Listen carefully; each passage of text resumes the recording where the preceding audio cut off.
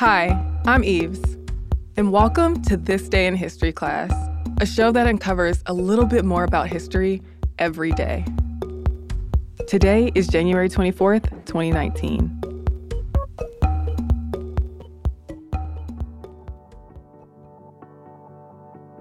The day was January 24th, 1925. On this day, Maria Tallchief was born Elizabeth Marie Tallchief in Fairfax, Oklahoma, on the Osage Nation Reservation. The doctors used their forceps improperly and left a red mark on her forehead. At least that's what Maria said later.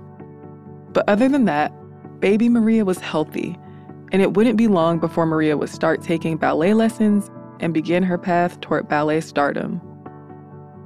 Maria's father, Alexander Joseph Tallchief, was a full-blooded Osage and a big-time real estate executive. Her mother, Ruth Tallchief, had Irish, Scottish, and Dutch roots. At the time, the Osage were the wealthiest tribe in the U.S., since they had discovered oil in their land and everyone held mineral rights. But even though they were well off financially, life wasn't perfect.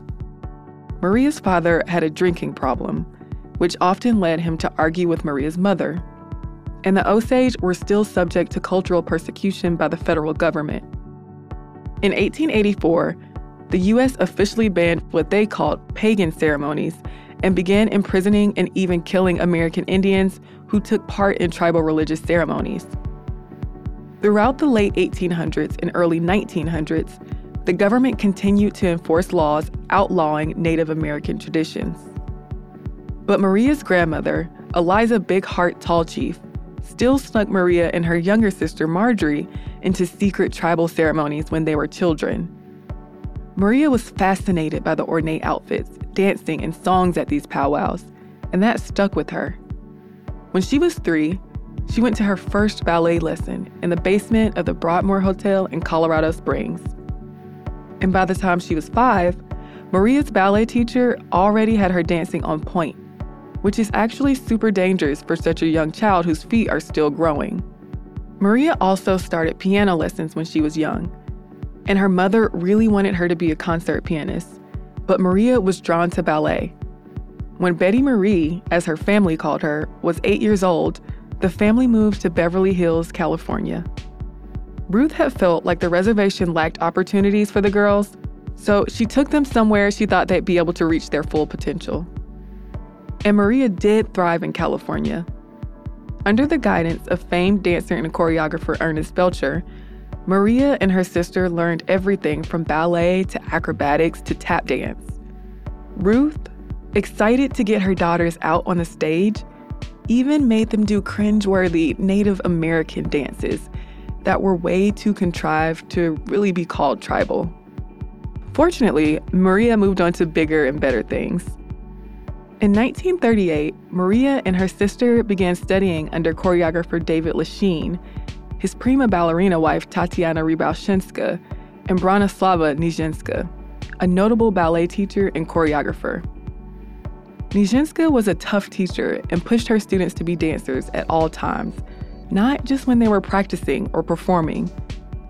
Nijinská recognized Maria's talent and dedication and cast Maria in her ballet, Chopin Concerto, which was performed at the Hollywood Bowl in 1940. Maria graduated from Beverly Hills High School in 1942 and hit the ground running with her dancing career. She got a job as an extra in the film Presenting Lily Mars, which starred performance big shot Judy Garland. And soon after, she earned a spot at Ballet Russe de Monte Carlo, which was a major ballet company at the time. While she was performing with Ballet Russe, she went from Betty Marie to Maria Tallchief. She was already spelling her last name as one word, but taking the first name Maria helped appease her colleagues who thought a more Russian-sounding name would make her more palatable to the masses. And from here, Maria's ballet career is pretty much a laundry list of accomplishments. She went from the corps de ballet to solo parts. And Russian choreographer George Balanchine, who's been dubbed the father of American ballet, played a major role in Maria's glow-up.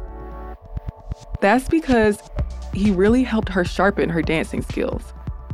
You could cue the mentor-student montage here.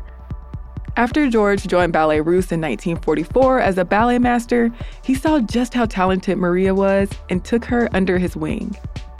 And they went back to basics so she could build a strong foundation. He helped her master the turnout, or when ballet dancers rotate their legs outward so the toes point away from each other. He trained her to become stronger. He just really helped her embody the art of ballet. Maria even once said that she didn't fully understand ballet until George came around. And soon enough, their professional relationship turned into a romantic one too.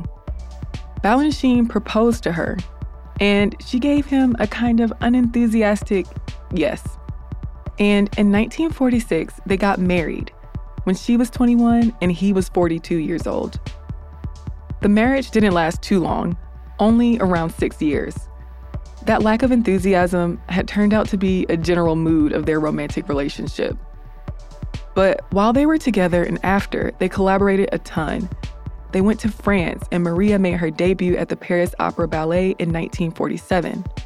And in 1948, Maria joined Balanchine's new company, the New York City Ballet, and was prima ballerina there until 1965.